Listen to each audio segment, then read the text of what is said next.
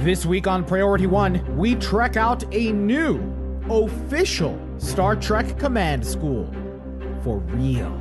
Star Trek releases a timeline of events in canon a la Marvel Phases, and production of Star Trek IV in the Kelvin timeline seems to be back in motion. For real this time. And in Star Trek Gaming, we take a closer look at the newest ships in Star Trek Online. Dr. Robert Hurt beams in with a recap of his experience with the Discovery virtual reality missions, and we slingshot around the sun to trek out a retro Star Trek game. RPN, the Roddenberry Podcast Network. This episode of Priority One Podcast is brought to you by our patrons through patreon.com. Find out more and add your support at patreon.com/Priority One. Command codes verified. Priority One message from Starfleet coming in on secured channel.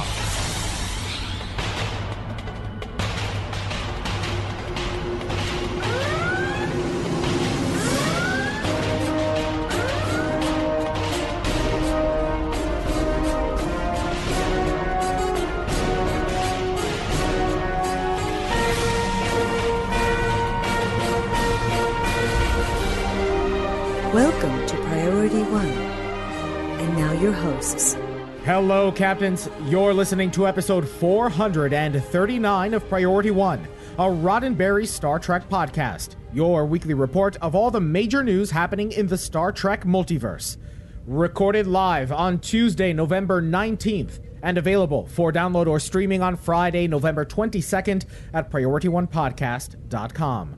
I'm Elijah. I'm Kat. And I'm Anthony. And before we jump into the news, we want to invite you to join in on the weekly conversations, whether via social media platforms like Facebook.com/Priority One Podcast, on Twitter or Instagram at Priority One Pod, or by email to incoming@PriorityOnePodcast.com.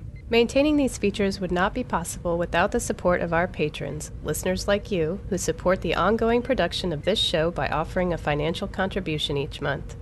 Visit us at patreon.com/Priority One Pod and check out how you can become an admiral in the Priority One Podcast listener fleet. Now, Captains, we understand that giving up your hard-earned money to a podcast is a big ask, and we understand that. So, here are some other ways that you can support Priority One.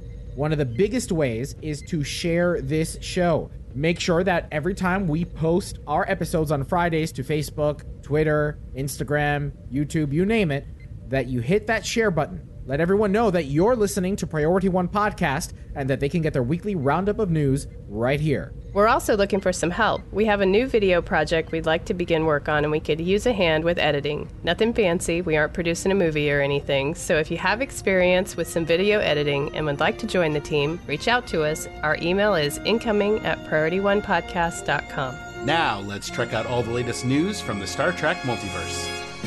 Jim, what in places? I don't know. Then let's trek it out. It's hard to deny at this point that Star Trek programming has entered a new renaissance. With so many new shows currently in production, most every Trek fan can find something to be excited about. But if you're an undergraduate or graduate student, this week's news from CBS may be the most exciting yet. CBS Television Studios and the Television Academy Foundation have announced the Star Trek Command Training Program. The new program will provide internship placements on a Star Trek series for 2 lucky students per semester starting in 2020. If you've ever dreamed of sitting in the writer's room, building a bridge, or maybe being a part of the Lower Decks animation team, then this could be your ticket into the crew. Speaking about the program, Star Trek executive producer Alex Kurtzman said, quote, "The Star Trek universe is an ideal place to celebrate new voices and perspectives. We want to provide the framework to begin entertainment careers in a meaningful way and can't wait to get started." End quote. The application process will be handled by the Academy Foundation, while CBS Television will handle mentorship, assignments, and curriculum. Interested students should visit televisionacademy.com/internships to apply. Applications are open through January 21st, 2020 for eligible college students 18 and over. Which brings us to our first community question this week. If you could join the production crew of any Star Trek series, what would be your dream job? So, do you think they'd take an old retired filmmaker for an intern? I do have experience. No, sir. You have to be in school in an undergraduate or graduate program. But if you could, what would be your series? Oh, if I had to be on a series, I think I would want to be on whatever Jonathan Frakes is working on. Which is all the things. He's probably going to direct Picard Season 2 at some point, so I would have to go with Picard Season 2, because I would love to work with Jonathan Frakes. He actually is one of the inspirations that got me into filmmaking to begin with. So, Kat, correct me if I'm wrong. I don't take you as someone who would be the writer intern or the set builder intern or the costumer intern. I would probably put you somewhere in legal. Which Star Trek? What? No? What? I mean, I'd be like, no, you can't do that.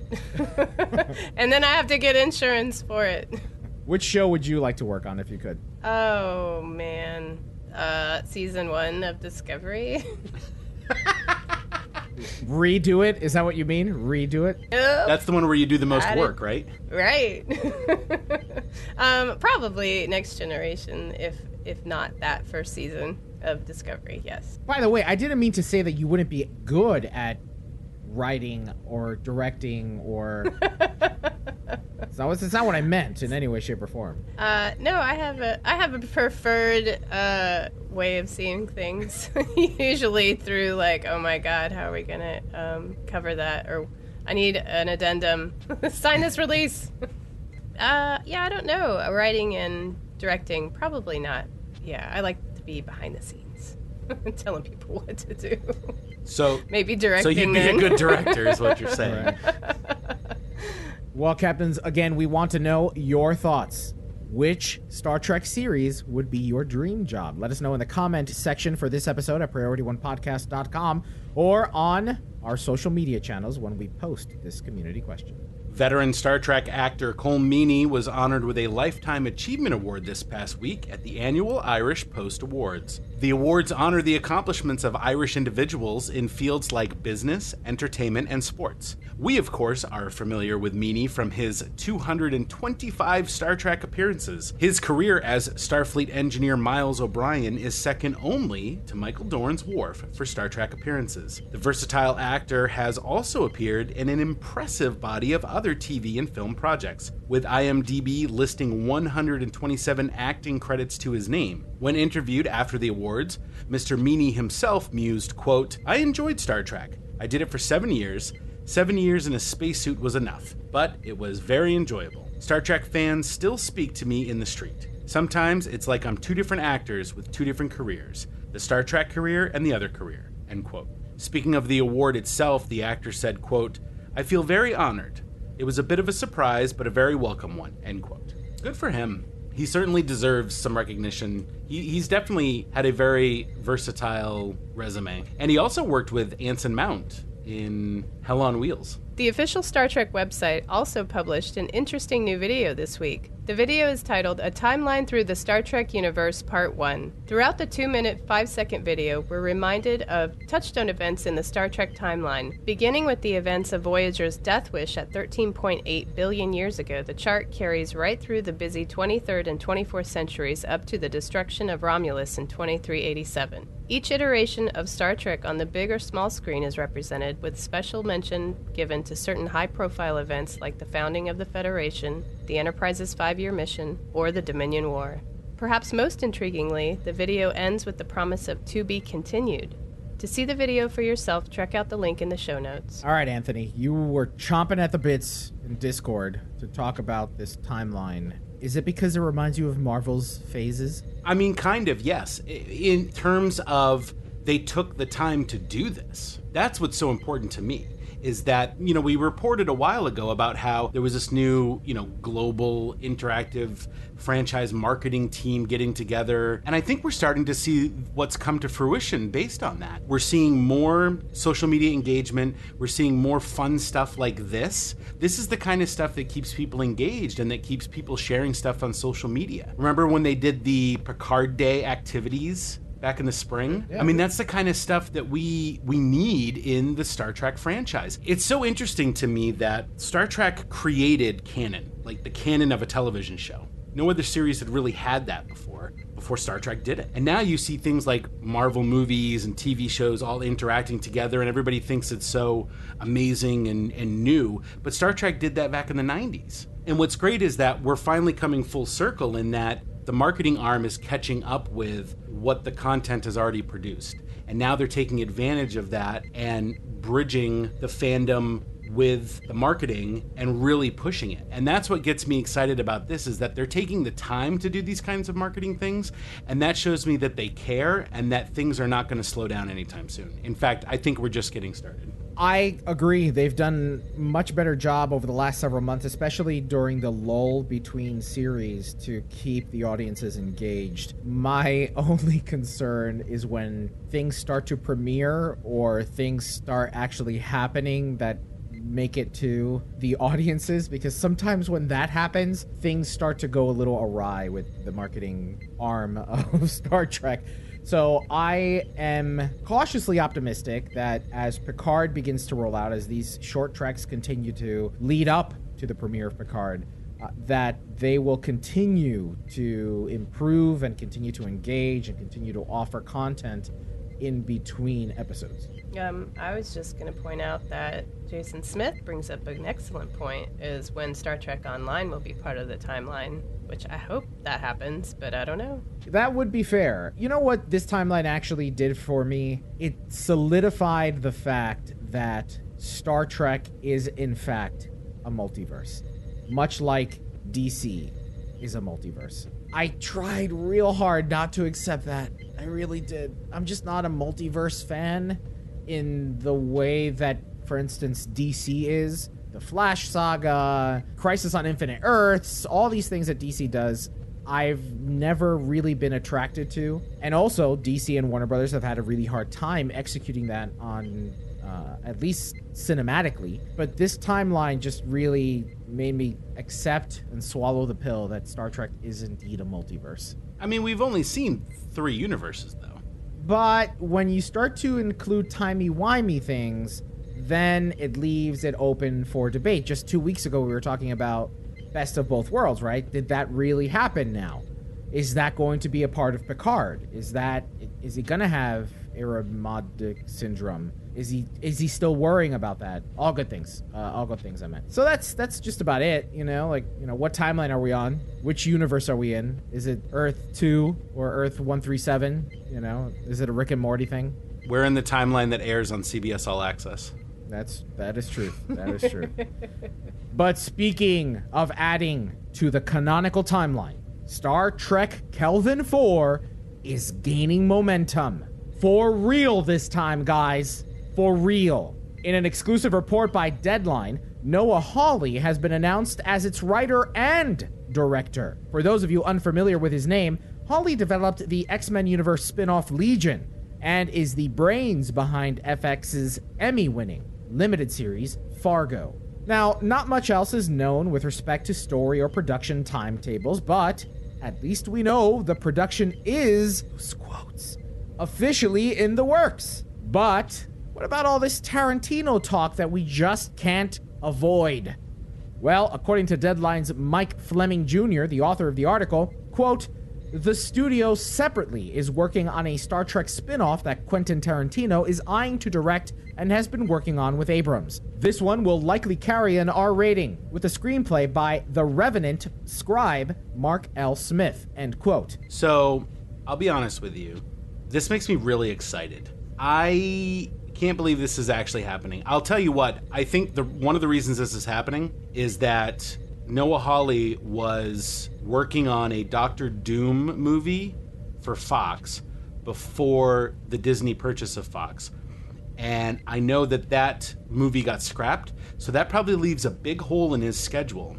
And he probably came into Paramount and pitched them a great idea, and they said, you know what, that sounds great, let's do it. The budget's right. Let's get it done before the reunification of CBS and Paramount and Viacom. So I think this is great. And the other thing, too, that's in here is that they're now referring to the Quentin Tarantino movie as a spin-off. I'm wondering if that means that it's going to feature separate characters, not Spock and Kirk and the Enterprise crew. I was going to say that. What if it's like the Section 31 movie? They could have Michelle Yeoh do a movie, make it rated R because it's Section 31. That'd be awesome. And Tarantino?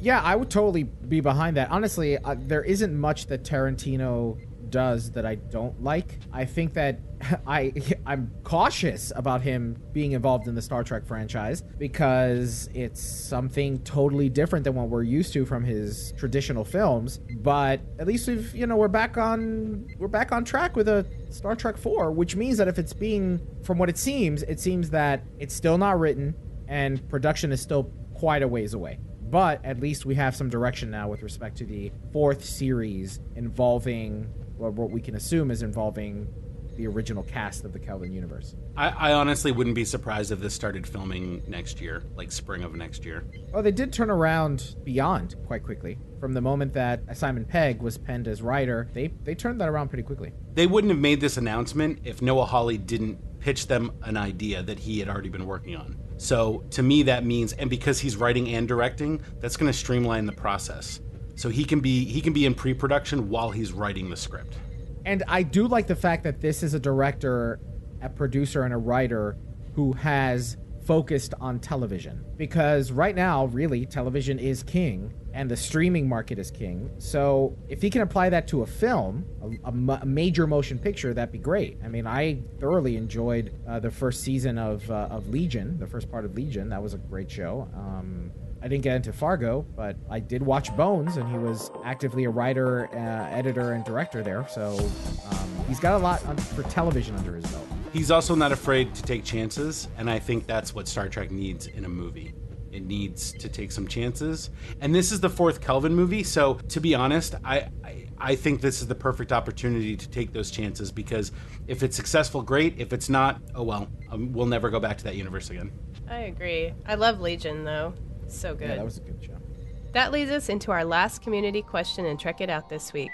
How do you feel about the announcement that Star Trek Kelvin 4 is gaining production traction? How do you feel about Noah Hawley's new role? Well, Captains, that's all the news we have for Trek It Out this week. Now let's find out what happened in the world of Star Trek gaming. Computer status report. Status. Incoming message. I'm only in the mood for good news today. Well, Captains, joining us for this episode during our gaming recap is our astrometrics specialist, Dr. Robert Hurt. Dr. Hurt, thank you so very much for joining us on this episode. Always a delight to jump in live when I can. Why don't you tell us what prompted you to join us on this week's episode? I have to say, driving home on Friday night, listening to Party 1, you guys mentioned that the Sandbox VR Discovery experience was available on the West Coast, including Los Angeles. And I had been waiting for that LA experience to open up. So over the weekend, I talked to my partner Patrice, and it's like, let's go to Woodland Hills tonight. So we drove over and we caught the Discovery experience in, I think, the first week that it's been deployed at the Sandbox VR sites. To make a long story short, do it. It is awesome. It is a fantastic VR experience. Now, here's what I'm envisioning. You're listening to the show and you're on the 405 or the 101 or one of these infamous LA highways. The 10. And you listen to the show and you immediately make an illegal U-turn on the freeway to get to the VR experience because you had heard it on Priority One. So that's good. That's what I'm mentally envisioning. I do not want to disrupt that image for you with a far more banal, bland truth that really involved me forgetting to look it up when I got home for like 2 hours until I suddenly remembered, oh my God, I have to look up Sandbox VR now. I'm really fascinated by these VR experiences because it's not what some of us might remember from the 90s, where you would stand in this platform and just be able to duck and shoot wearing quite heavy gear. I remember in the 90s. Or even now when you go to something like Dave & Buster's and you just put on the helmet. This is an immersive experience, and we've seen an immersive experience like this from another company called The Void, which did the Ghostbusters in New York City. They have a big complex in their home location in the United States, and they've done several other adaptations. Walk us through the entire experience, kind of the moment you walk through the door. Sure. And let me start by saying I've actually had the good fortune of doing like 3 different sort of immersive VR company experiences. And I've done The Void a couple of times. I did the Ghostbusters back in New York a few years ago. Actually just did The Void a few weeks ago that was sort of a horror type story. There's another one called VR Escape Room in LA that I had done. Slightly different setup. So The Void, they specialize in giving you kind of real tactile experiences. There, you go through a series of rooms, and you're actually in rooms that have walls, so there's that sense of presence that's there. But it's difficult to configure, and you have a limited number of spaces you can go through because they want a one-to-one correspondence on rooms and doors and things like that. Right. So with The Void, if you see a wall in front of you, if you keep walking, you in the real world are going to smack into a wall. Exactly, yeah. Then in most cases, that's the way it works out. And so it's very tactile. Now, with Sandbox VR, they do a different thing entirely where it's just an open floor area. And you can have anywhere from 2 to 6 people playing at the same time. You are using, like with The Void, you have a backpack that's carrying your VR laptop so that you don't have to have any kind of tether. And so you can just wander around freely within that space that is demarked. So in the experience, the one thing that breaks immersion is you do have this red rectangular marker across the floor that sort of is your no man's zone. Don't go past this. You'll start running into the wall. And that's in the VR goggles, right? You see that in the world, the virtual world. Yes, you see that in the virtual world, so that it's it's an obvious safety feature. And honestly, it was a good reality check just to keep from suddenly running and sprinting and smashing your face into a green screen or something. So I appreciated that, but it didn't really affect the VR experience badly, I think, at all. The character immersion was fantastic. It actually, unlike The Void, it uses motion track devices on your hands and on your feet. So it does a much better job of representing your players that you're seeing in their virtual forms. And you even get to start out with a virtual mirror, seeing yourself and sort of seeing what you look like with your devices and your equipment before you started, which I thought was a lovely, lovely touch. When I did The Void, I kept wondering, what do I look like? So it's nice to have that orientation at the beginning. Once they drop you in, I won't tell you every spoiler what happens in this, but you begin in a transporter room, which is so cool, and you have time to look around. You have 2 pieces of equipment in the experience. You have a phaser in one hand, and you have a tricorder scanner in the other hand. And so the whole time you're available, you can be firing or you can be or scanning at the same time. And all the way through the experience, they have lots of little lightly marked things in the environment. You can go up and scan, and you get credit for scanning things. And you get some kind of fun little homage references to things, or in some cases, they actually are necessary for advancing the plot. I never felt rushed. I felt like I had a real good chance to explore each environment that I was put in, and I think that's really nice. The whole experience runs about 20-25 minutes, beginning to end. And so you really get into it for a while. You begin by meeting Cadet Tilly, who, just like in Stowe, becomes your personal guide through the experience, both in person and through your communicator. You begin by being down to a world, and it's so fun, like experiencing that from the inside in the VR. And it's got to be the coolest load screen I think I've ever seen. You just sort of sit there in transport space until the load screen finishes.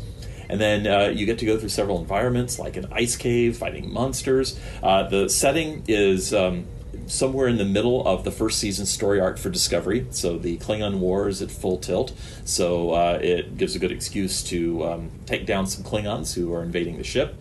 You do get to basically be on the Discovery for part of the mission, and what I thought was really great about the experience is they are very clever in some places to get you to sort of experience what a space battle is like, but in the context of VR, by replaying, say, a holographic representation of a space battle that you are then kind of reconstructing through using your scanning device. So it's like this cool thing where you get to a god's eye view of maybe some ships and what was going on in a conflict that you get to walk around and experience from all angles, but it's totally in game. It makes sense. You're reviewing a hologram.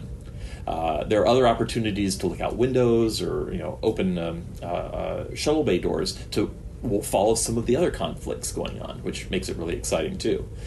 But for me, I think the most exciting things was the combat was really visceral, and you're thrown into spaces. You have to find your own cover. You've got enemies coming at you from all sides, and more than once I got to a point playing the game where I was just so overloaded. I was just thinking, will they ever stop coming? I just want this to end. I don't know if I'm going to survive. Well, let me ask you about the cover. So in The Void, you could in fact take cover in front of a physical wall outside of the VR rig, right? With this, you see a rock, and so you duck down, and you're obviously not in front of a real structure, but the game essentially manipulates that for you. Yes. Yeah, you're given these non-physical cover structures that you can duck behind. But to be honest, once I started playing it, the lack of physicality didn't even really bother me because I was so in the scenario. I didn't want to stick my hand through the rock or the cargo or module or anything in front of me. I was about to ask you, did you put your hand through the rock or the wall, and what happened? I totally could have. I was so in the moment, it didn't even think to like test the edges, honestly. I was having so much fun being in that space. The way phaser and disruptor fire works is there's a little bit of travel time, so you do get the opportunity to dodge incoming fire, and you get a lot of really good sort of duck, wait, pop out, snipe off a few shots, pull back and undercover. And it's a really visceral experience. It very much feels like the scenarios that we've seen in Discovery in the first season in particular. It's great with two people, honestly, but we got so overwhelmed. I think if you get to play with a larger party, that would really, really help. And what was interesting at the end, my partner Patrice is not the biggest gamer at all, and normally doesn't. I sort of have to drag him to things. And one of the first words out of his mouth was, "So we're going to do this again?" Oh, nice! Awesome. That's fun. Because it has nice replayability, I think, because you do get a score at the end. You find out what your hit ratio was, the number of hits, the number of things you scanned. So there are things you can play with and do better. But moreover, the first time through, it's actually very disorienting because things are coming at you from all directions. And once you've played it at least once, I think you can very smartly start to think about strategies. There was more than once I felt like, the two of us should have just been like back to back, each kind of strafing off in different directions, covering our blind spots. There are opportunities to try to, fire on characters attacking your teammates. Right. But as I discovered, you apparently get a lot of demerits for friendly fire hits. So even though I had better stats than Patrice on a lot of on the firing and the total number of targets hit, something about those 5 friendly fire hits I hit on him still let him win. So how many people did you actually play this with? Played this with 2, and it supports up to 6. You and Patrice. Yeah. That you have to do at least 2 people. Did you have that option, or did you just come at a moment where nobody else is there? They always do it as you get to define your own party. As far as I can tell, they do not do pugs. It's not like, say, laser tag, where you show up and then they just fill it up with whoever happens to be there at the time. And which made me happy because, you don't really want that random chance of getting somebody who's already played it like 12 times and they're just like all over your face, and you don't really have that good interaction. I like the opportunity. You show up with your own group. You can do it with as few as 2, so it's relatively easy. But if you have more, then you can get a more full experience. I'm a little worried that maybe 6 people might be a little tight because you have to be a lot more careful about bumping into each other because you do still have peripheral vision problems wearing the helmets. But the thing that they do add to the experience that that the Void doesn't have is that the vests you're wearing have tactile feedback buzzers all around you. And so if you start getting attacked from behind, you actually feel something hitting you from behind, and that gives you, without seeing it, there's a tactile sensation. You need to turn around and face what's coming onto you. Is it located by area? So if you get hit in the shoulder, you feel it in the shoulder area, or is it just kind of front and back? Yeah, the sensors sort of run vertically from your shoulders down to your waist, and there are a series of them across your front and back. There's one point where you're fighting these kind of ice worm creatures, and more than once they leapt up and they wrapped around me, and I could feel like being constricted, which was bizarre. And I have to say that was the desperation with which die, and you're trying to shoot the face of this ice creature that's looming right, trying to eat your face off is really really exciting. I liked it. Now, where is this located? Is it like in an arcade? Is it in a separate warehouse? Or? This one's just in a shopping center. It's a new build shopping center out in the periphery of LA in Woodland Hills. Westfield runs all the shopping centers in LA pretty much now, so it's one of the newer ones that opened up. It's pretty much the same with the Void. The Void is in the Glendale Galleria and in the Santa Monica 3rd Street. So this one is Woodland Hills Promenade. So lots of restaurants nearby and shopping. You can totally make an evening of if you want. Is there a Jumja stand? No Jumja. That's the other franchise. This is deeply Discovery oriented. There might be one or two homages to maybe Next Generation, but I didn't see any DS9 Bajoran references. Well, that's really exciting. And the entire thing was $50? A little under. I think the two of us, the tally came to something like $75, maybe. Okay. Oh, wow. And the other thing I'd say that's really nice about it is that you actually, as part of that price, also get a trailer video of you playing the game.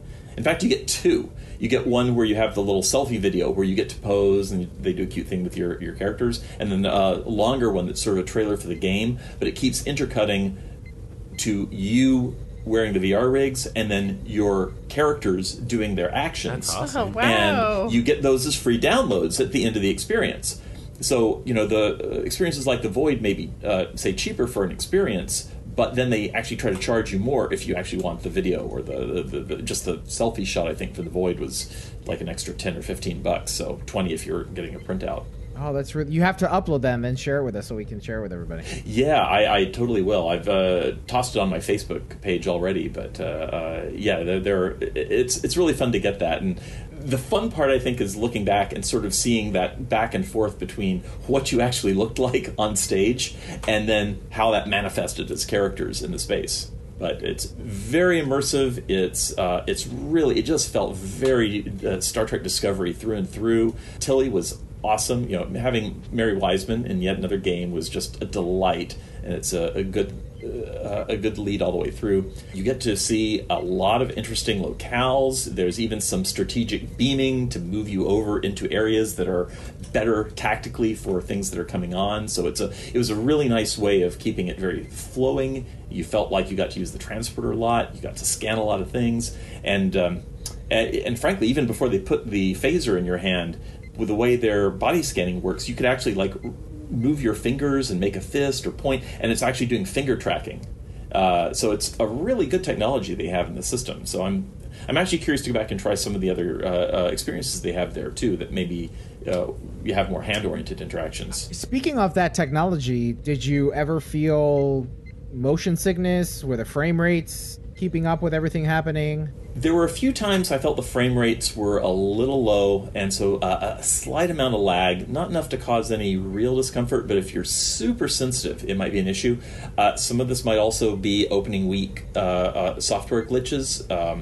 I know at one point Patrice lost his hand scanner, and they had to pause it for a second and kind of reboot, get that back into his hand, so that he was holding the physical device, but he didn't have the representation of it in the game. Again, since this is the very first week it was released, I'm sure they'll be doing patches and updates over the coming weeks and months to hopefully get things performing a little more smoothly. But there is so much in these settings that you're dumped in, so much detail to look over. I was actually astonished how rich the environments were they put you in. So, well, Robert, thank you so very much for coming on this week and sharing your experience of the Star Trek Discovery VR. experience in Los Angeles. I'm really looking forward to it coming to New York in 2020 and across other major cities in this next year. Well, thank you. And of course, if any of you end up in LA for an away team mission, let me know. We can pad out and make it a full experience. Well, Dr. Hurt, thank you so very much for joining us on this episode. As always, we look forward to our next Astrometrics report from you, and as always, you're welcome on the show. Awesome.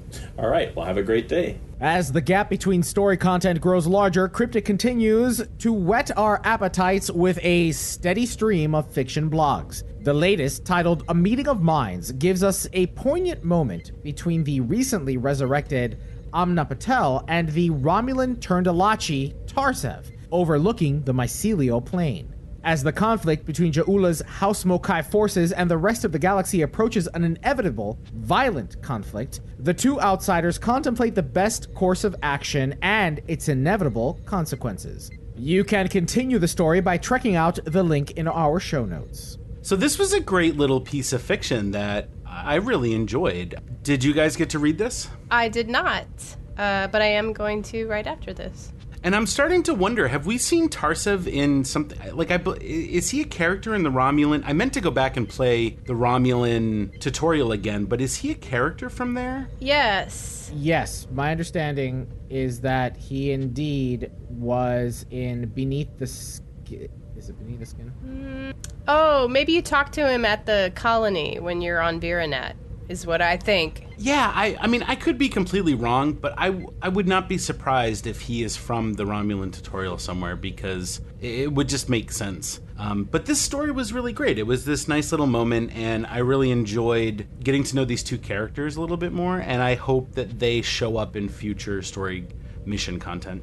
This weekend, a few of us in the Armada had a chance to try out the new Strikewing escorts, and I must say, they are awesome. Since I prefer to fly escorts and I rarely fly ships that have hangar pets, I really like the combination of having a fast ship with some little extra friends around that help you out. Also, the console Universal Gravimetric Disruptions is an excellent addition to any control builds out there. It provides a slight boost to energy damage and control expertise, but also it affects multiple enemies. So if you like grouping up your enemies and making them explode, I highly recommend these ships. What energy type are you running? On the Earhart, I have phaser cannons, and then on the Sec, I'm running disruptor cannons. Are you finding that one or the other is more beneficial when using some of the control powers? No, I haven't, but I suspect once I work on them some more that they'll start to differentiate between the two, depending on which sets you put on them. Because,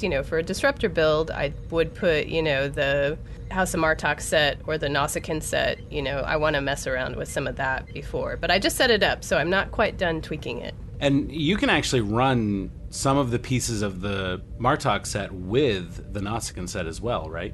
Oh, yeah, you can mix those. I'm sure there's an ideal. Now, I'm not a DPS chaser, and I know there are some in our Armada, but I'm sure there's a mathy way to work all that out. But you're having fun with them. And the control build, too, so you're probably looking at stuff like Gravity Well to start. Yes. Group them so up and you to group them do up, some damage. Yes, and it works right now, and I don't know if this was working as intended, but if you do a Gravity Well and get them all together and then press that console, they all just, disintegrate. It's fantastic.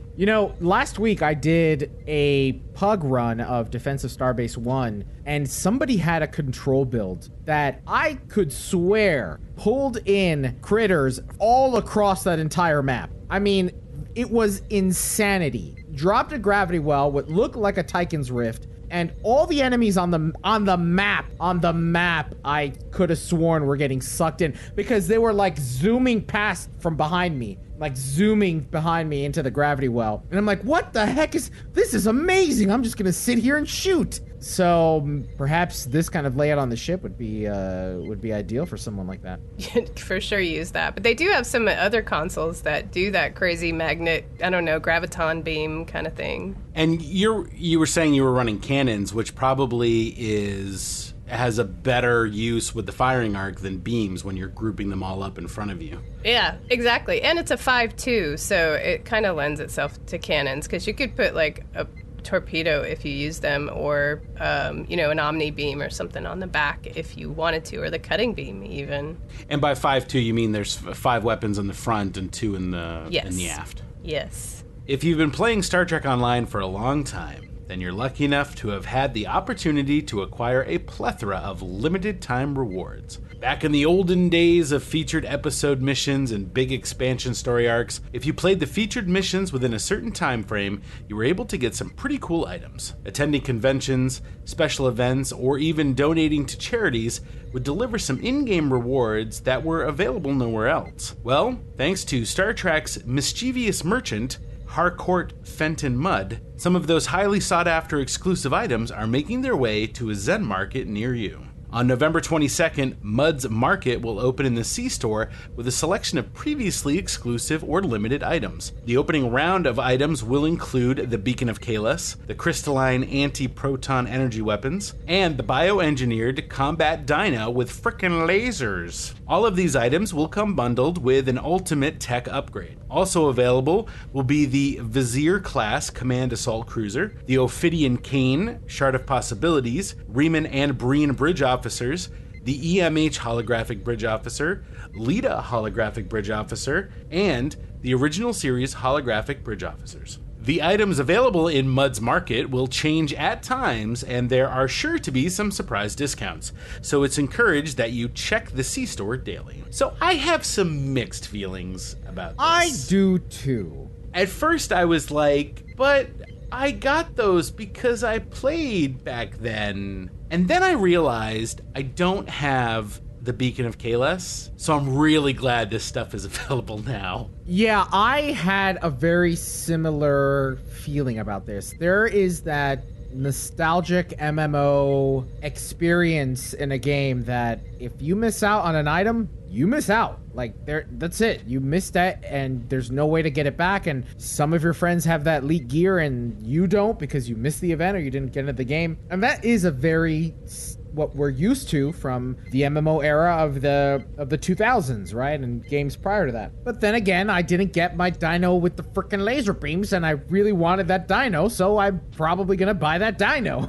So I am learning to let go of old habits which die hard, like letting go of the fact that Star Trek is not just one universe, but a multiverse, and that Star Trek Online is not the MMOs of yesteryear, but in fact a new type of MMO, and I'm okay with that. I think I'm okay with that. It's interesting. I think that this is okay.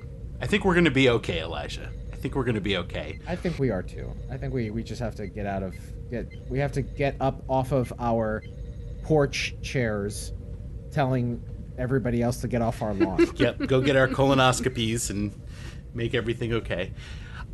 I think we're moving into an era where the game has been around for almost 10 years now. And it does not surprise me that something needed to happen to make some of these items available. The Shard of Possibilities, the Ophidian Kane, that makes sense to me. The things that are a little odd were like the Beacon of Kahless, because that's such a recent reward. But then I thought to myself, well, this kind of makes sense in terms of the event buyout system, right? And so maybe that's their thinking. And I like the idea that these items are going to change. There's going to be surprise sales, so they're going to mix it up a little bit. I think it's cool. It's obviously going to add more revenue to the game and make the game, continue. So I think overall it's a good thing. But there is a part of me as an MMO player who bought a lifetime subscription before the game launched that, makes me a little sad inside. Kat, is there anything that you have not earned that is in this? Oh, yeah, a bunch of stuff. Well, I have the Ophidian Kane on, like, a couple characters, but I think you had to do... it was character specific, so it didn't say if these are account unlocks, but I would hope something like that would be. And some of those bridge officers I didn't get during those missions either, so, yeah, there's some stuff that I will probably get out of there, and since I don't normally play other MMOs or have not historically, I am not, super upset that I didn't play it the first time around. I just want my dino with the fucking laser beams attached to its head. I love that dino. It's so fun. Well, Captains, that brings us to our next community question for this week. What do you think of these previously exclusive items being available in the C-Store for everyone now? What items do you hope are added? Once again, we're getting a sneak peek at the next event. A new tab has appeared in the event UI for the Winter Wonderland event, including an image and details for the new Tier 6 Valkyrie Dreadnought Carrier, featuring a Lieutenant Commander Science/Miracle Worker Bridge Officer Station and coming with a whopping 5 tactical console slots. This fearsome sail barge comes with Universal Console Open the Maw of Grethor. When activated, and we're not making this up, the ship projects a flaming skull in front of the ship, dealing fire damage to all nearby foes and launching Lost Souls of Grethor. This carrier comes with 2 hangar slots from which you can launch more Lost Souls of Grethor, each one using claw swipes and flame breath to damage enemies. After achieving level 5 ship mastery, you will unlock Fiery Entrance. When activating narrow sensor bands or launching hangar pets, your ship will, of course, emit a burning ring of fire, dealing damage to nearby foes with a chance to confuse them. At the time of this recording, there has been no official blog post detailing the ship. However, as of right now, you can log into the game and view the stats and details under the Winter Event tab. And just to be clear, this is on Holodeck. This is on the main live server. It's also on Tribble, but it is not just on Tribble. This is actually live in the game right now. So Elijah, if I were to say to you, you could have on your stow ship electrical damage, or you could have fire damage with claw swipes and flame breath with a chance to confuse, what Pokemon are you going to send out to counter me? I choose you, Ghastly! That's all I could think of in this description.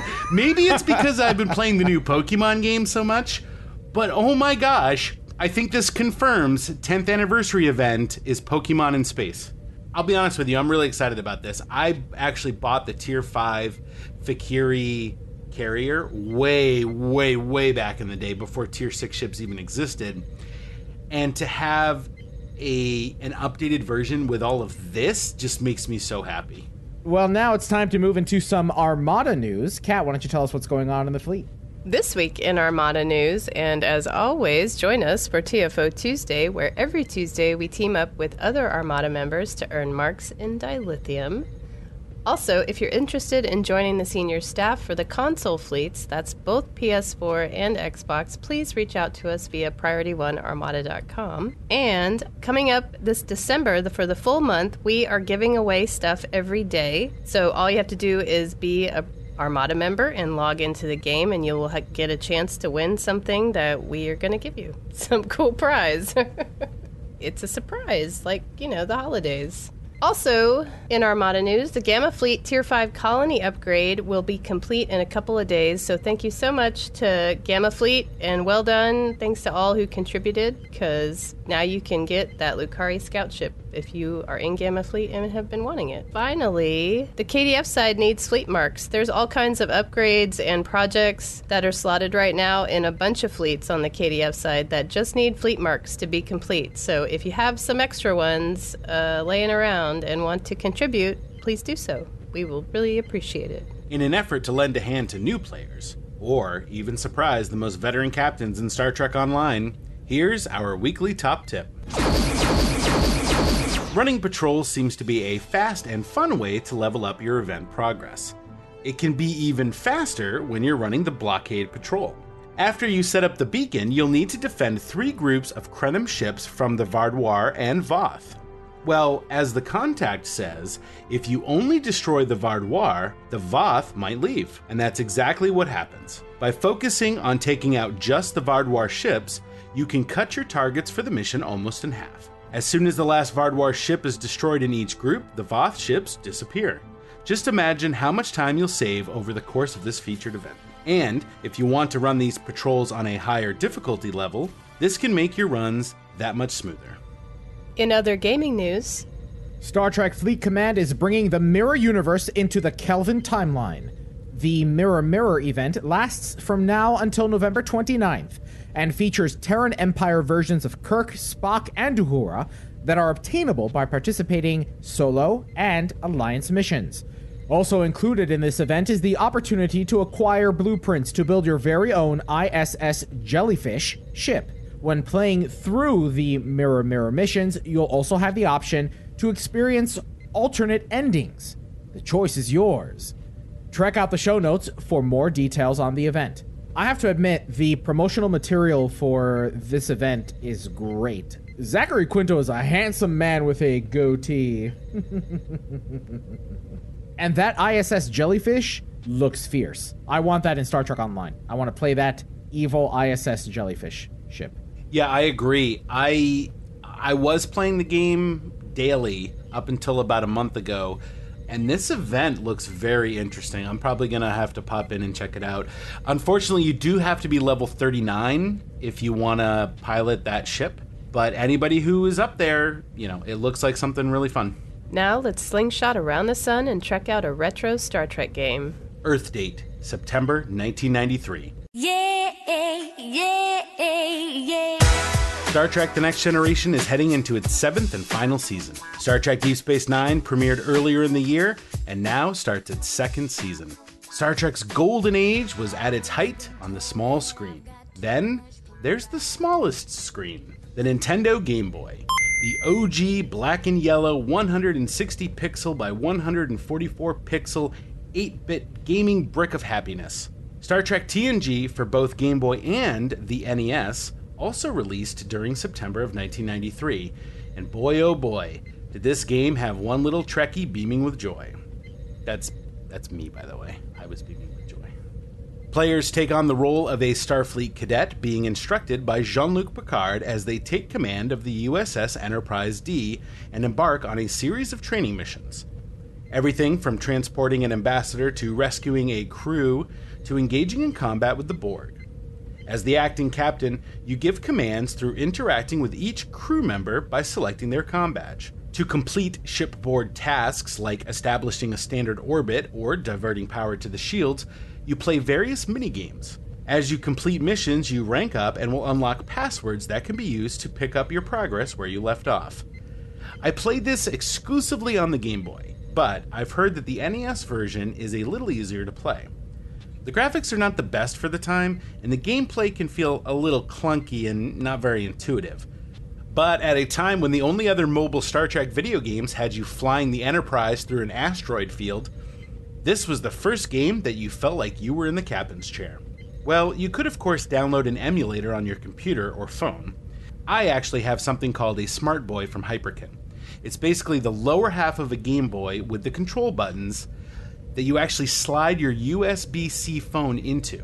You run an emulator on your phone, but you actually plug a real cartridge into the back and play the game from the physical Game Boy cartridge on your phone screen. I love this because it feels like a Game Boy in my hands, but with a bright, colorful screen. But the best option, in my opinion, is to purchase a Game Boy Advance SP. These are the first clamshell-looking Nintendo handheld consoles, and the first with a backlit LCD screen. It plays both Game Boy Advance games and the original Game Boy games. Although they stick out a little bit from the bottom, the console has a great feel, and you're playing it as close to the original as you can without the need to stand under a lamp. A Game Boy SP will run around $40, and the game cartridge will probably cost around $10. You can visit any local used retro video game store for more information. Did you guys ever play Star Trek The Next Generation on Game Boy? No, I didn't experience my first Star Trek game until Elite Force, if that, and it was like after it had been off the shelves for years. Yeah, I never played any Star Trek games until Star Trek Online. Wow. Yeah, this game is great. I played this for hours and hours and hours in the backseat of my parents' car. It gets a little bit to get used to the controls, but it was the first game where you feel like you're giving orders to crew members. You have to tell Data to go into a standard orbit, then you have to fly the ship through these squares. You know, you have to divert power. You have to tell Geordi to divert power to the shields, and you have to change the track directions on these sparks that are coming down wires. It was really great. I can't recommend this enough. I wish this was like a mini game, like app on a phone. I think it would do really well. That's it for this week in gaming news. Now let's look on screen for the latest Short Trek episode titled Ask Not. On screen. Computer, set Short Trek's episode Ask Not on screen. Make it yourself. In this next short trek titled Ask Not, on board Starbase 28, Cadet Thera Sidhu is thrown around her consoles in an apparent attack.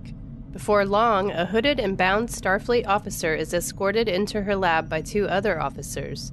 This officer is charged with mutiny. When they pull back the veil, we're shocked to discover that it's Captain Christopher Pike. Can Cadet Sidhu follow her orders and keep Pike detained, or will Pike's reputation, authoritative charm, and the threat of losing her husband lure her to the side with the supposed mutineer?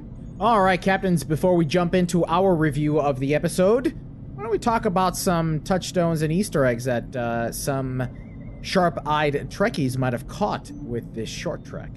Well, the USS Bowman is probably a nod to the same ship from the Vanguard novel Reap the Whirlwind by David Mack. Or it could also be a reference to director Rob Bowman, who directed 13 episodes of The Next Generation. What was the ship on... What was the ship that Lorca was on? The Baran. Baran, that's what it is. And this also, the other ship that I confuse this one with is the Bozeman. Yeah, I was thinking the Bozeman. That's what I was thinking. But there's actually a Vanguard novel that has a TOS-era ship called the Bowman, so I wouldn't be surprised if that's a nod to that ship.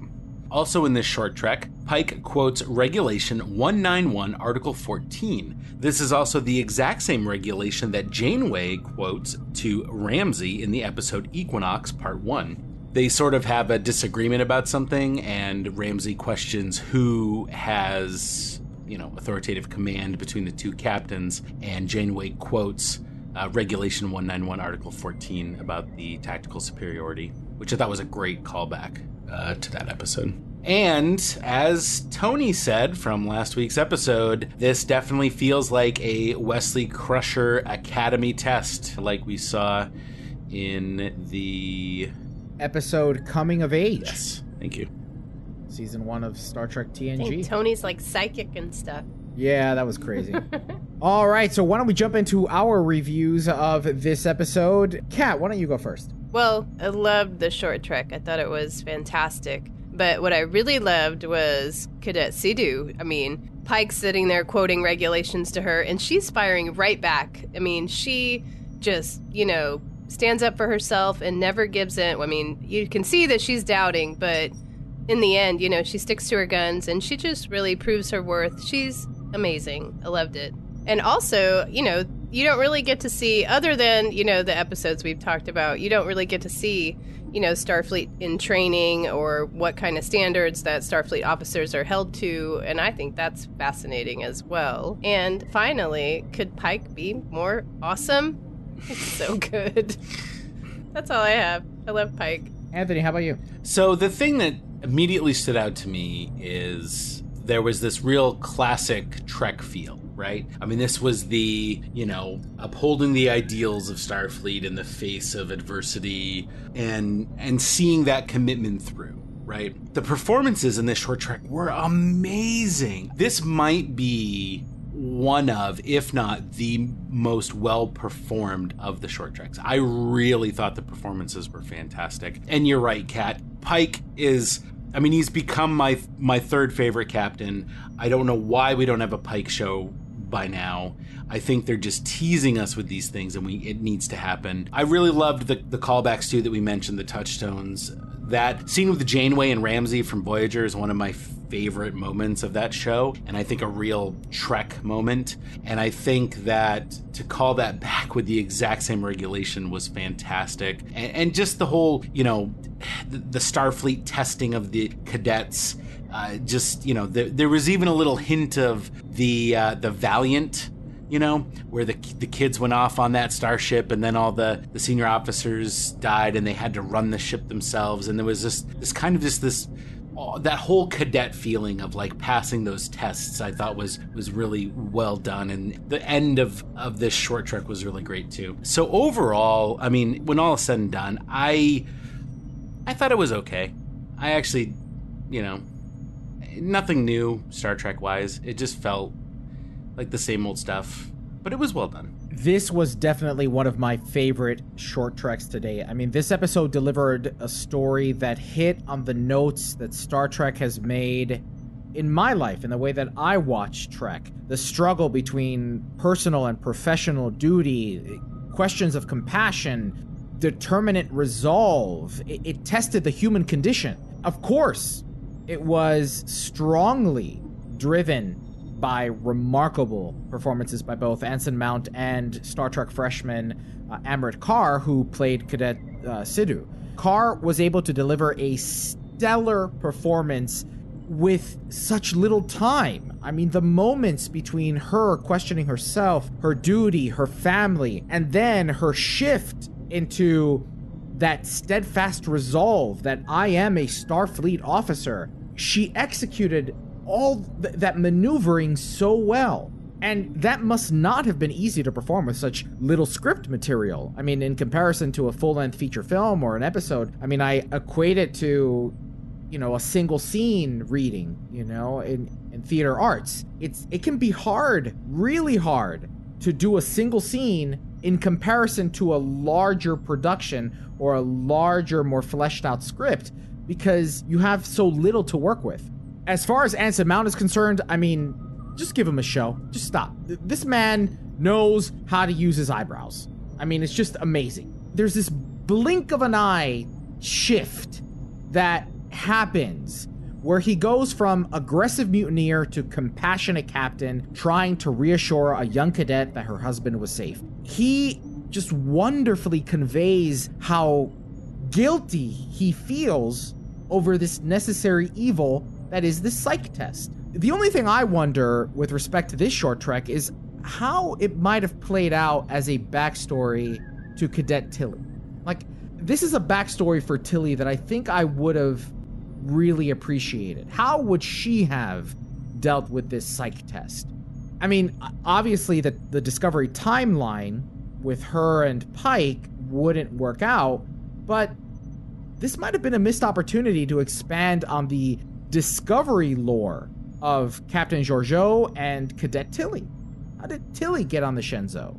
But overall, this episode really tugged at what Star Trek means to me and how I've come to appreciate the franchise. It definitely worked for me. And if they aren't going to give us a Pike show, then damn it, stop toying with our emotions. No, she was never on the Shenzhou. I'm sorry, on Tilly the wasn't on the Shenzhou. She was on Discovery. Yeah. So maybe it would have been Lorca. Yeah. So Lorca would have been. Right. That's a good point. Yeah. That's a really good point. Oh, I would have wanted to see that. Space. Astronomy, quantum mechanics. It's not theoretical, it's not hypothetical, it's real. Education. Astrometrics. The final frontier.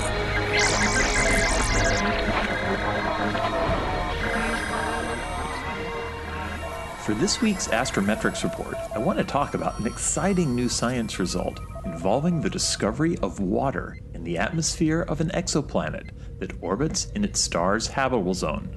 Now, as thrilling as that sounds, don't break out the sunscreen and beach tiles just yet. Even though it's been described as the best candidate for habitability outside of our own solar system, that may be over-promising, at least in principle, over the reality of what this world is really like. There's a lot of focus put on the location of planets within their star's habitable zone, both by the popular media and by astronomers.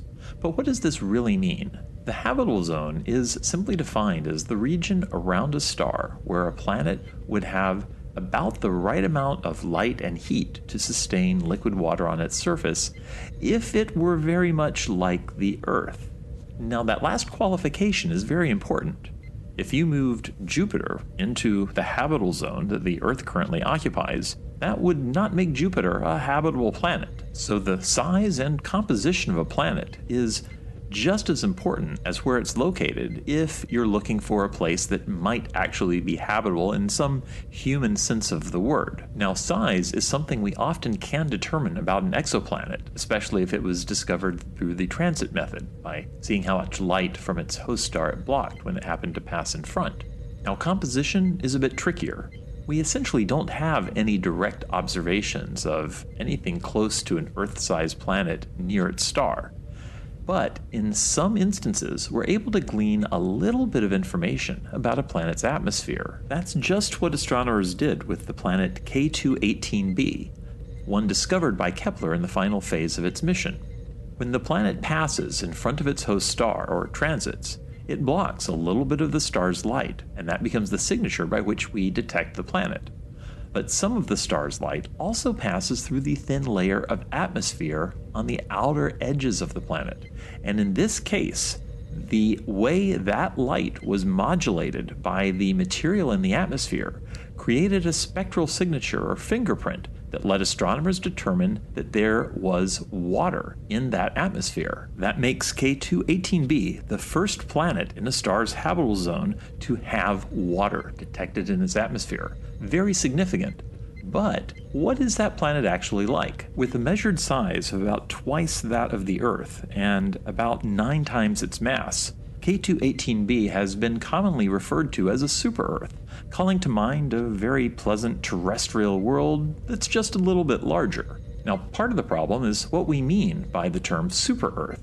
Another common term, mini-Neptune, sounds a lot less friendly than a super-Earth, but weirdly has almost the same definition. Both are defined to be larger than Earth up to about 10 times the size of Earth. So why have two different terms that sound very different, meaning exactly the same thing? The term super-Earth was really first coined over a decade ago, when there was a lot of excitement at discovering planets larger than our rocky terrestrial world, but smaller than the gas-covered Uranus and Neptune. In a fit of optimism, they were dubbed to be super-Earths.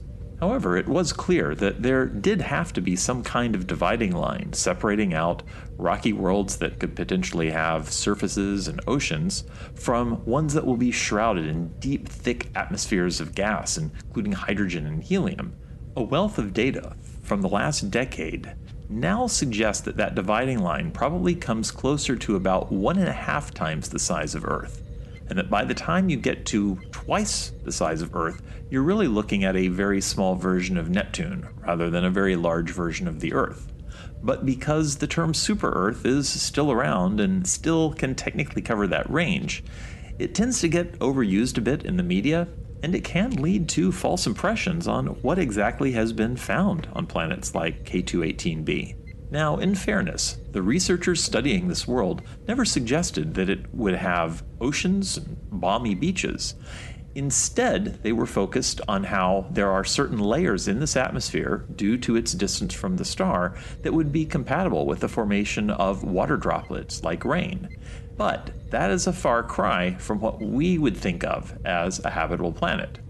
Now, could a Neptune-like world with a layer of water droplet clouds potentially give rise to life? It seems unlikely, but with what we know now, it's impossible to say. However, it's probably overpromising to really set this up as our best candidate for habitability. That said, none of this diminishes the significance of this result. The ability to detect signs of water in the atmosphere of a distant planet, even if it isn't a good match for the Earth, is an incredible achievement, and it uses a technique that will be developed and advanced in future generations of telescopes. Perhaps one day, similar techniques will let us detect actual biosignatures of materials in the atmosphere of planets that might directly suggest the presence of life, but that's still probably a long ways off. Until then, we'll take our victories on planets like K2-18b for what they are, and look forward to the time that we'll be able to repeat this kind of study on worlds that really are much more like our Earth. That wraps it up for this week's Astrometrics Report. Let's open hailing frequencies and see what's incoming. Message coming in, sir. Hailing frequencies. Open. See, we are getting to know each other. Well, Captain's hailing frequencies are now open, and we're ready to receive all of your incoming messages. Last week we asked, would you pay $48 to experience the Star Trek Discovery away mission for 26 minutes? Do you plan on going to the VR experience in the future? From PriorityOnePodcast.com, Sean Newboy writes, no, just not that much of a draw. From Facebook, Jamal Taylor, Discovery? No. Movie era? Yes. TOS? Yes. TNG era? Yes. Enterprise? Maybe with a group. From Facebook, Ed O'Connell, VR would be enough to grab my attention if it is totally immersive with props to handle when applicable. Then, yes, $50 for about half an hour is a decent price. A bit much, but I'd pay it depending on the era. Disco and Kelvinverse would be a harder sell for me than TOS/TOS movie or the 24th Century Stories. Enterprise would depend greatly on the story. From Facebook, Dave Rutley writes, "As VR doesn't work on me, I could not justify it, no matter the price. But to be clear, if VR could work on me, I would definitely pay that price for an away mission experience in any era. It is, after all, Star Trek." We also wanted to know, have you had the weekend to play with Star Trek Online's newest Strike Wing escorts? Have you set up your ship? From Twitter, AD Games says, they make a good kinetic torpedo ship. From Twitter, Tazurin Savulin writes, "I do like it, but I dislike the bug that it and all other ships with hangar bays have, where if you recall the pets, they will despawn after getting a certain distance away, and should you send them back out, they are untargetable and will not move." Well, that wraps up episode 439 of Priority One, a Roddenberry Star Trek podcast. But there are more great shows available to you on the Roddenberry Podcast Network. Just visit podcasts.roddenberry.com for a complete list. Then be sure to subscribe to them all and share them with your friends. But we can't forget to send a special thanks to some of our Patreon supporters like Diana Gunther, Darnell Dwayne Ross, David K. Rutley, Joshua Selig, and Peter Archibald. And before we go, here's our community questions for this week. First, if you could join the production crew of any Star Trek series, what would be your dream job? Next, how do you feel about the announcement that Star Trek Kelvin 4 is gaining production traction? How do you feel about Noah Hawley's new roles? Finally, what do you think of the previously exclusive items being available in the C-Store? What items do you hope are added? Captains, it's important to us that you get your voice heard and that you participate in our conversation. Leave us a comment on our website at PriorityOnePodcast.com, on our Facebook page at Facebook.com/PriorityOnePodcast, or find us on Twitter and Instagram at PriorityOnePod.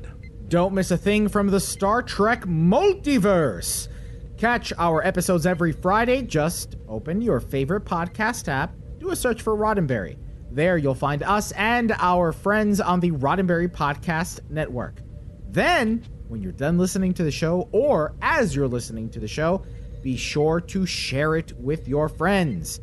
Let them know that they can get their weekly roundup of news and a plethora of other content from the Roddenberry Podcast Network. And if you're still craving more, be sure to spend time with Winters and me and the Priority One Armada Saturday nights. The Armada broadcasts live to review the latest Star Trek Online and Armada news, as well as spotlight some of the amazing members in our community. Each week we team up with you, the viewers, to earn things like reputation marks and dilithium. With regular giveaways, there's always something for all STO players, new and old. Follow us on all our social media accounts for broadcast times, and if you'd like to join the Armada, visit PriorityOneArmada.com. This episode of Priority One Podcast is brought to you by our patrons through Patreon.com. Find out more and add your support at Patreon.com/Priority One. And even if you cannot make a financial contribution, then the next best thing you can do is spread the word about this show. If you enjoy it, then let everybody else know what you like about it, what you don't like about it. Just tweet, Facebook, Instagram us. Let everyone know that you listen to Priority One Podcast. It's your support that keeps us going. Don't forget to tune in to Priority One Productions Guard Frequency podcast at guardfrequency.com. Each episode, the Guard will take you inside the universe of your favorite space sims, including a tabletop adventure played out by your hosts. And Heroes Rise brings you up to date with the world of Dungeons & Dragons. Learn all about the latest publications, tools, tips, tricks, and traps in less time than it takes to skin a wyvern. Head over to heroesrisepodcast.com to discover their secrets. Thanks to our audio editors, including William Hardy, Brandon Parker, Rand Hurl, Daniel Stevens, Roscoe McQueen, and Skiffy. Thanks to our producer, Jake Morgan, and to associate producer, Shane Hoover. Thanks to our graphic artist, Henry Pomper, with support from Jason Smith of the Priority One Armada. Thanks to our composer, Chris Watts. Thanks to our syndication partners, Subspace Radio and Trek Radio. Most importantly, a big thanks to you, the Star Trek community. our listeners. Because without your ongoing support, none of this would be possible. Enemy ship on sensors. Red alert. Su, no. Engage.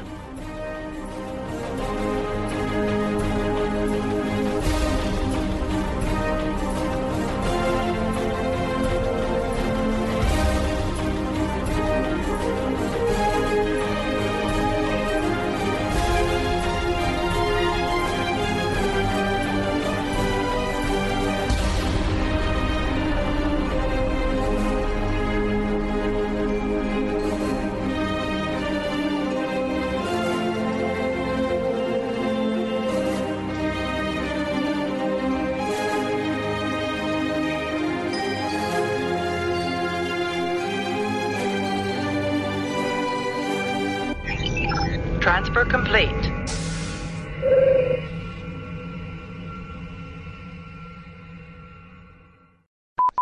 Cat's not there. Oh, Cat's not. Cat's like, oh, It's funny because I looked up and she was gone. I was like, oh wow, she just left. I was like, oh, hey, I don't have to talk for like a long time now, and so I can go get some more wine. That's why you got to bring the beer to the desk. Okay, see, I thought I was getting low and I should have gone, but yeah. Sorry, poor planning. What am I reading? The bottom of intro where it says, we're also looking for some help.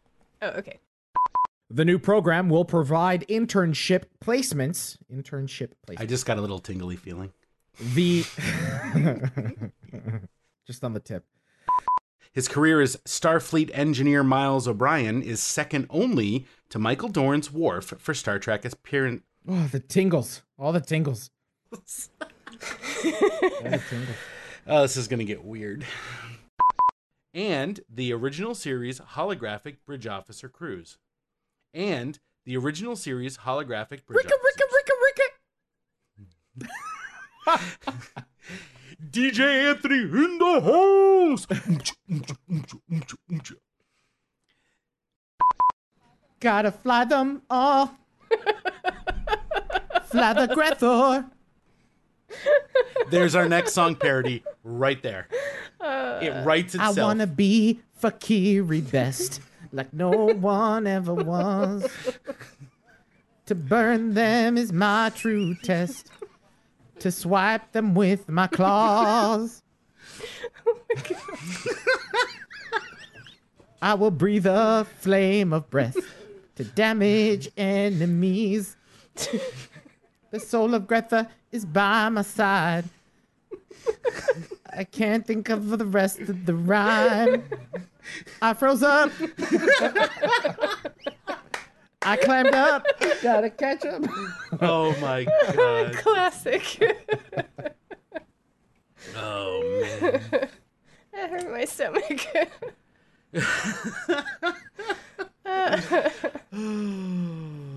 Where's Kurland? Gotta catch him. Man, Lawrence arrived just in time. The bioengineered Viriadon. And the bioengineered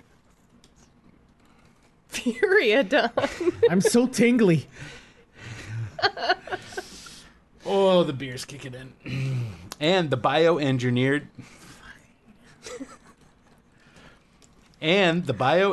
for I don't know if I can do it. I don't think I can do it. And the bioengineered combat dino with frickin' lasers. Now we're gonna get an angry email from Al Rivera. From that time, first I compared Star Trek Online to Flappy Bird one time and got a very strongly worded email. Now we're gonna get a strongly worded email because we compared it to Pokemon. Whatever. But the song was amazing. Panda says, Curlin here used diplomacy. It was very effective. It wasn't very effective. Oh, it wasn't very effective. Oh my God. Well, now let's... Podcast.roddenberry.com. The Roddenberry Podcast Network.